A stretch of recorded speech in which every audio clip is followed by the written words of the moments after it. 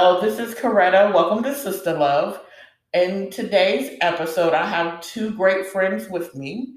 I have Jasmine from USC, my cohort. So, as some of you all know, I am studying organizational leadership and change, and we're actually from the same hometown. Imagine my face when I realized somebody else in this world was from little old Columbus, Georgia.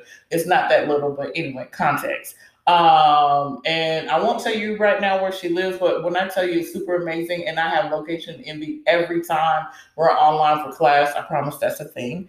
And then I also have Takesha Cricket Jones with us today. She is one of my friends from Indianapolis. We worked together for a time, about 2 years there. Collaborated on a lot of different projects. She works under wellness and health, and then I'll let her tell you a little bit more about that. And she's originally from the South as well. So you've got a trio of great Southerners who have taken great leaps of faith and made leaps and bounds to navigate our journey from our original places of where we grew up to where we want to be right now. And that's tonight's topic. We want to really showcase and reflect on what parts of our journey led us to leave the places that at some point we called home and recreated homes in different places around the globe, and what that concept of home means to us and what makes the journey so sweet of where we're at right now. So without further ado, I'm turning it over to Takesha to announce herself first, and then Jasmine right after. Takesha, take it away. To you. Yeah, so thank you for having me, Coretta. I am Jasmine. I am from Columbus, Georgia, which is little old Georgia, but it's not that small overall. So I'm the oldest of 7 kids. My parents both born in Alabama, and I have 5 sisters. So growing up, I grew up in a farm, but in a very large and loving home. When I turned 18, I just knew I needed to, move along. So here I am, fast forward 14 years later, active duty Air Force, working in intelligence, getting a doctoral, loving it, and living in lovely Oahu, Hawaii. Thank you, Jasmine. And I did not realize you came from a great family. So, see, learning something new. Takesha just joined us again. So, Takesha, we're just introducing ourselves. If you'll tell everybody a little bit about yourself. Hello, everyone. I am Takesha Cricket Jones, and I'll go by Cricket today. I am an author, speaker, coach, creative artist, and my background is in public health education, spending some time in the government and higher education and community health. And I'm grateful to be here today. Thanks for having me. Oh, I'm looking forward to it. I'm excited. Again, I promise you all, this is not false hype. These are two wonderful, very accomplished. And when I say accomplished, I don't mean stereotypical, like, oh, that means they have a great job. Yes, they both have great jobs, but they really have done a lot in their time from their beginning years of, and I'm about to ask these questions, when they pondered what they want to do when they were young little ladies growing up to now. I feel very special to know these two young ladies. So again, thinking about what I just said, and either one of you can jump in. When you were growing up, when you were doing your thing as a youngster, I'm talking about playground days. What did you want to be when you decided you were going to grow up and take over the world? Like, what was that one thing you wanted to do? So I guess I'll answer because it came to me readily. I want to be a 9-to-5 woman working in Atlanta in her own condo. Oh. I just want to be a businesswoman. I want to be an entrepreneur. And I was going to be wearing shoulder pads, $9 to $5 party style, and I was going to go in straight glass ceiling. Seriously, that has been me since day one, and as you will learn, it has continued to be who I am. So that wasn't me. I was gonna be businesswoman. Listen, it's not official till you got the shoulder pads. And see, that's how I can tell y'all she's from my hometown. Listen, I tell people really quick, Atlanta is cool. This is not a shade moment. But until you know people who come from Columbus, Georgia, not Ohio, not Mississippi, not nowhere else, it is not official. People in Columbus, we carry ourselves like we rock stars. Like we were born rock stars. So just, if you meet one of us, you'll know. Because our demeanor, how we, yes, all that. But yes, come on, shoulder pads. Come on, shoulder pads. Like, I'm visual. That's so real to me. So, okay. All right. I see you, Jasmine. I see Okay. you. Well, To I keep. was the opposite. I was ready to grow up and take those shoulder pads out of my clothes. Oh, okay.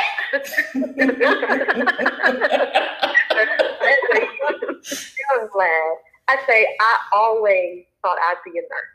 Oh, wow. I always thought I'd be a nurse. Was fascinated whenever I saw someone with a stethoscope, and I was like, what's that? Learned, searched, did everything, and I was like, that's how I'm going to be. Then it became a doctor because I realized that I could do that too. Then it was like a surgeon, and then it was like a gastrointestinal professional. It was always in the healthcare field, though, always. But it wasn't like I had that in front of me as a Black woman to say, this is what I can do. It's just what I knew that I was going to do. And Takesha, you brought up a good point, and I appreciate you, giving the context. When you mention representation, how has representation impacted both of you in your trajectory to make your dreams come true? Where did you find representation? Was it readily available to you? Was it in your community? Was it in media? Was it in arts? Was it in, looking at your field? We got business and then we got, healthcare that we're talking about tonight. How did you all find something that helped you hang on to your dreams? Well, it wasn't a good question. It was not. And when I grew up, it definitely was not represented in the sense that I grew up in a very rural environment. But my mom was very, very conscious of that. And so we spent a ton of time in the library, spent a ton of time as children in Black girl only developmental groups. So like that AKAs were a big part of that in my development and that representation. There are a ton of programs to develop young women into professionals in my church. My mom, while we didn't have the means, she used every free resource to give us that experience. So that was how I learned. It definitely wasn't through TV because we didn't have TV growing up. And then when we did, we had the basic channels. Right. And then, I got older. I realized that I did not want to work for someone else. And so I just really carried that whole entrepreneurial mindset to be my own boss. So that was me. I just knew what I did not want to do. So indeed, I allowed that to carry out. Yeah. I knew I could not stay in a brick and mortar every day, 9 to 5. And I would say it wasn't what I saw was something that represented. It was more so what I didn't see, and I couldn't do it. I don't know where it came from. It's something innate within me. But if you tell me no, I'm going to do it if it's something that I want. You both bring up something that I appreciate from my own journey. I think everything about my journey has been non-traditional and non-linear. I always envied people who they knew they wanted to be a doctor, so they had their path lined up, and for the most part, it lined up if that was their true passion. I resonate with the wanting the freedom part, and that's something that I'm always stretching to take it with me every leg of my own journey of making sure that I still have options and that I still have room to be Coretta. Because there are some moments in my own journey where I couldn't be the authentic Coretta that I wanted to be, but wasn't oppressive, but it's one of those, looking at me, you wouldn't know that I prefer to not wear a suit or dress up because I look great in those. That's nice. But I don't want to wear one every single day that I have to show up into work. And so I appreciate both of you talking about that entrepreneurial or that freedom to be who you needed to be. So how did y'all, so you talked about the influences and you talked about your dreams and you talked about your non-negotiables, whether you were intending on doing that or not. How did you start building that path towards, here's what I want to do, now I'm going to start charting my course. Like, how did that part happen for the two of you? I'll definitely say for me that whenever I switched school, I switched high school. Now, one school was in a part of town where they made sure you had the best books, you had the best teachers, and if I'd have stayed there, that journey would have looked a lot different. Then because we moved, the school that we were at, they didn't care. You already know what kind of school I was at. They didn't really care who we were, weren't given all of the children of color the books and everything that everyone else had within the county. So we just got whatever we could from the teachers. And so when we were learning about things and they were teaching us, and that's when I realized I could be a doctor, I just said, okay, well, let me do my research myself. Let me look out there. And I went on to college. And unfortunately, there was some health issues that I encountered. And instead of going home without anything, I said, I have to finish with something. And so I ended up in health education. It was not the direction I was planning on taking, but it's actually been a blessing. And me still being able to provide health care to those around me in the community. And then it just happened to work out that all of my talents that were already there, the giftings and the callings and meeting with people, sponsoring you to be in different places, everything just worked together. And the universe aligned so that I could be where I am. So it was more so taking my own personal energy to do things, and also whenever a door opened to make sure that I was walking in. One of my favorite quotes is, opportunities of a lifetime must be seized in the lifetime of an opportunity. That's powerful. Yeah, it is. Yeah, it is. So, Jasmine, how did you start to lay the foundation of your journey? So for me, I think the seeds were already planted without me even knowing. My mom just sowed into me so much. And initially growing up, I didn't see the entrepreneurs. I didn't see that specifically from Black women. However, in high school, my mom set out on her own path, and she became a daycare owner. And then my aunt opened up her daycare, and I just saw the fruits of their labor. And then they opened up community outreach centers, community closets. And I was like, okay, I want to be my own boss. I want to be an entrepreneur. My mom and my aunt, my family has limited resources, yet they're able to do it. So clearly there's nothing I can't not do. Like, if I want it, I can have it. So with that, it was just as simple as me. Again, my path has not been linear. I'm still active duty Air Force, even though I have my own businesses on the side. But that being able to have that facilitated much of what I'm able to do now with little to no stress. So it was more so about me, one, networking appropriately and being in the right circles for fortuity. There was a lot of times in which I was talking or just in certain circles, and people give me a double take when they hear me talking about regenerative farming and or my radical ideas when it comes to educating the youth, my emphasis on the trades, my emphasis on agriculture and things of that sort. So that makes people, more interested in supporting and learning more about how that can really propel the next generation of our youth.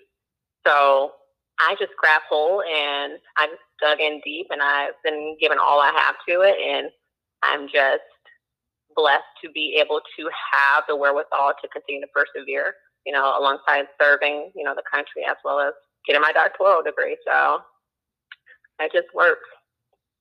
And it's working out. I can attest to that. As your fellow classmate, I am one of those people when Jasmine speaks. It's not the stereotype that we hear as Black women and as Black people about, oh, you're articulate. I hear her passion. Just like when Takesha speaks, I hear Takesha's passion as well. And that's something that for me, I will always do a double take when I can hear people's passion towards whatever they're talking about. And for me, it kind of gives me a dose or a visual of wow, there's another person out here in the world that kind of looks like me, that is out here bridging the gap and making life better for somebody else. So kudos to the both of you. Not that you need my kudos, but do want to extend those kudos. Thank you. Appreciate it. Oh, you're welcome. Of course, you're welcome. Give people your flowers when you can. That's something I live by. So you both do phenomenal work. So definitely want to give you your flowers. Thinking about the path, I know that both of you made it through college. You made it through your respective high schools. You overcome probably whatever odds that you had to face that are unique to your journey. But I want to talk about the leap part. Neither one of you no longer resides in the South. What were some of the conversations you had to have with yourself for whatever part of your journey took you out of your region of origin? What was that conversation like with yourself? And what were some of the things you had to learn new or prepare to be able to venture farther away from your region? I'm just interested in to hear some of the ways and some of the things you all had to do for yourselves to make that leap.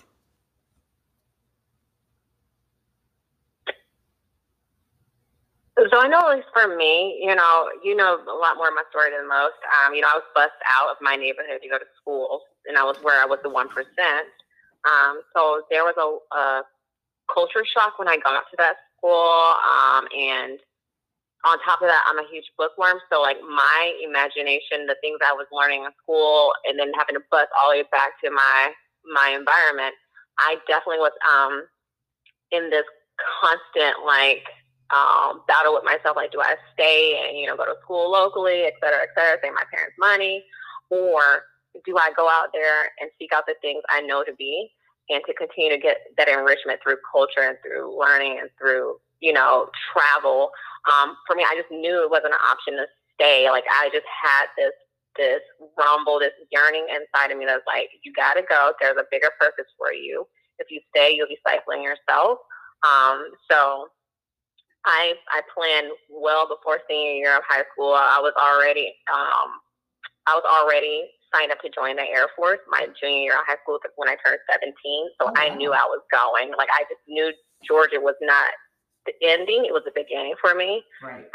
There was just so much more of a hunger, and so much more that I wanted to do. So I just knew I had to get out. I never forget Georgia. Georgia's, where they've raised this excellence in me. But I just couldn't stay at that time. It couldn't be another statistic. Right. The options are relatively small, as you know. So, and Atlanta can't be the end all be all for everyone. So that part, we love Atlanta, but yes, it's overcrowded. Right. Minimums. Right. Now, for me, I went to school in North Carolina, and I went back to my community to pay it forward.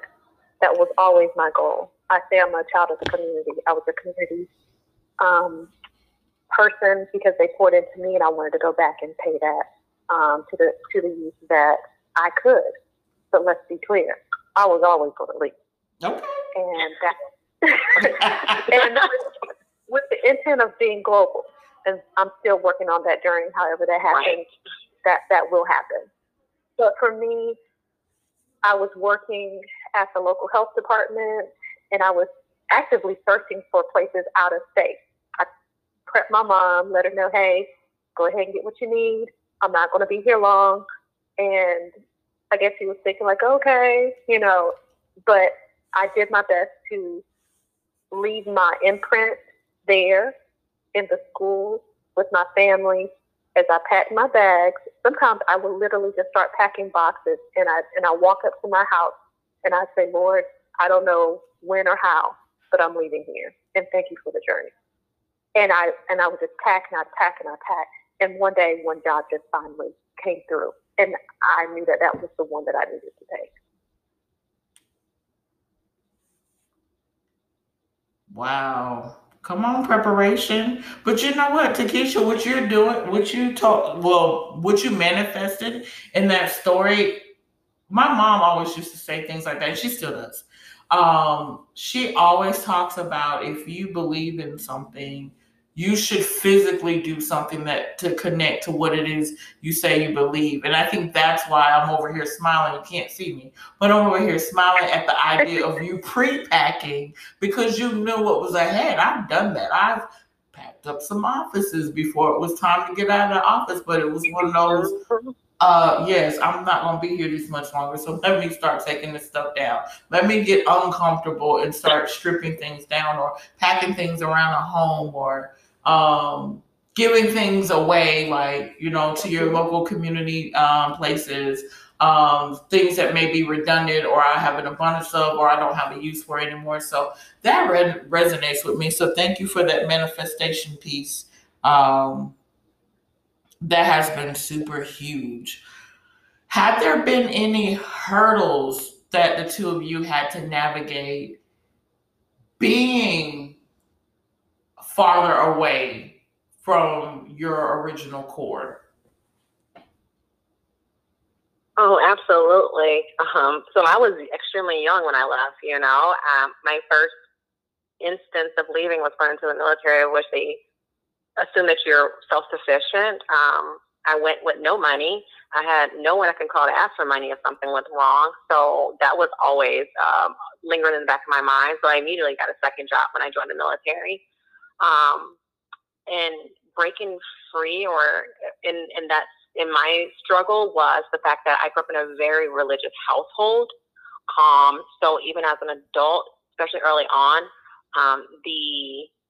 the thoughts and the things that my parents instilled in me, like literally embellished me sometimes, and I had a hard time stepping into my authority and my power as an adult because I always wanted to say, "Oh, is my dad gonna be okay with that? Oh, what would my mom say if I told her, et cetera, et cetera." So for me, like becoming comfortable with being who I am, who I know I am, and having that freedom was freeing, but very much so in a prison all at the same time.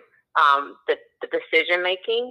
So it took me quite some time to deal with that obstacle of making decisions on my own, making decisions that are not in alignment with my parents' beliefs, but are my own, and standing in that and being okay with them not being happy with it. So yeah, that was a huge struggle for me for a very long time. That and my finances, because I didn't grow up learning about finances. So I just worked twice as hard, but I didn't have enough know-how. So I was, one of those spending frivolously or spending too much on a car and things of that sort. So quite a few struggles early on in adulthood. Oh, I definitely understand that. I really appreciate you talking about that self-authorship, coming into your own voice, deciding for you what's real for you. That is, I mean, Yeah. I'm 41 and I'm still navigating pieces of those. Those of us, and I'm not picking on the South, but those of us who are below the Mason-Dixon line, I know some people cringe at saying that, but it is below the Mason-Dixon line. That Bible Belt and that, like, the deep South mannerisms, that doesn't magically go away because you are no longer in the deep South. That does take some time for you to, not that we want to throw it away, but navigate who am I? Yes, this is a part of my core, but who am I with it? So I definitely appreciate you sharing that. Takesha, what are some of your thoughts? I think back and look at the cycle of you're not good enough. Because even though I pushed forward, there was a time that I got tired because I kept receiving no's. And in North Carolina, people hear me say this all the time. In my profession, people had to die out or retire out, and I couldn't wait. And so I had to just go and go and go despite how many no's I received. And then finally, like I said, this particular door opened. And for me to come into a new place in the Midwest, the second struggle for me became the connection with my family and friends. I was okay with leaving. It doesn't bother me, but I guess at that time, some people weren't really ready to let me go and didn't really expect me to go and would not connect as much. And a friend, family-oriented kind of person. Once you got me for life unless you decide to step out, or I realize your expiration has come. But it was just at a point where I was trying to reach out and grow here, but still reach back home. And there was a disconnect. And that was hard for me because I was trying to continue who I was as a person, the growth that I had just begun to do. But it wouldn't work here. So I just had to find new soil and replant. That is, that part of that journey, figuring out how to surrender and release and let things stand up that are going to stand up, and then the things that are going to fall away, let it fall away. That is tough. And every leg of your journey, it gets a little bit more interesting. So definitely understand and resonate, Takesha, with learning how to live in the place that you're currently at instead of having 1 foot where you just came from and 1 foot where you are currently residing. That is an identity shift. So definitely a huge point. As we start to wrap this conversation, I'm thinking you all have given us so many gems, but I really am thinking thinking about the people who may be wrestling with wherever they are now. COVID-19 has brought a lot of reflection and a lot of pondering for a great many of us across the globe about the decisions you've made in the past, the decisions that have gotten you to today, and what do they mean? And where do you go once you connected the dots on some of the meaning? And so you've told us some of your dreams. You've highlighted some of the resources and representation that you clung to help you realize your dreams, as well as some of the triumphs and some of the roadblocks that came with it. What advice would the two of you give anybody who is thinking about changing something in their journey and it's going to require a great leap?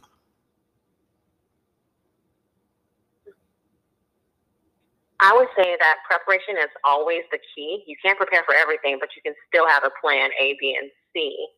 I would also tell people never allow imposter syndrome to creep in and delay or deny you of what you know to be true.